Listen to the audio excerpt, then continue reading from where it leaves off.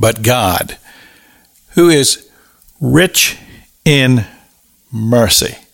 We find this Ephesians chapter 2, verse 4.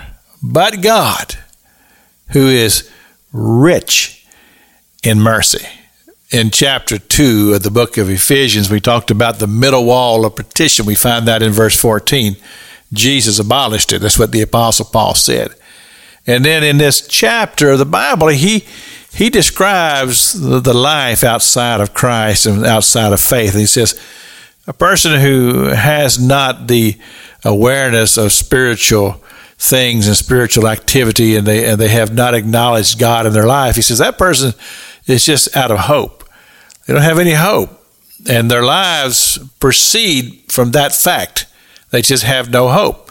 And so they follow the course of the world, as he describes it. He says, they walk according to the prince of the power of the air.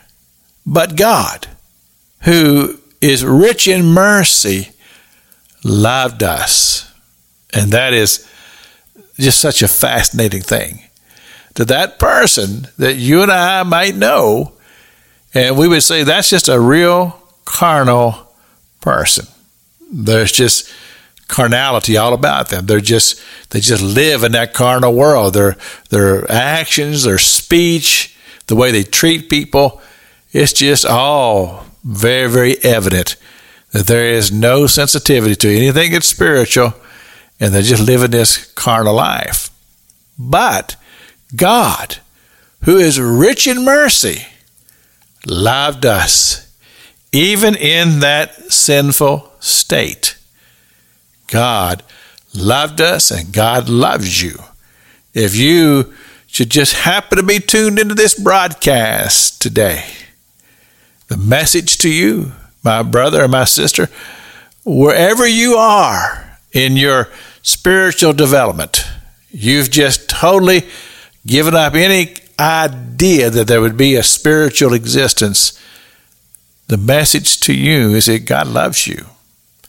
And God loves you in your sinful state. And God is wooing you, that you would have a quickening in your spirit, where the light would come on, and you'd realize that there is a spiritual world, and that everything in your life revolves around that fact, whether you realize it, whether you acknowledge it or not. It all centers around the fact that we are people who are living in veils of flesh, in bodies of flesh, in a spiritual world. And someday, our spirit and our bodies will separate. The body will decay, but the spirit will live on forever. And that's where the real situation arises. Where will the spiritual person spend eternity? And that's the big question. That's the question that's always out there. Where will that spiritual person spend eternity? Well, I'll speak for me.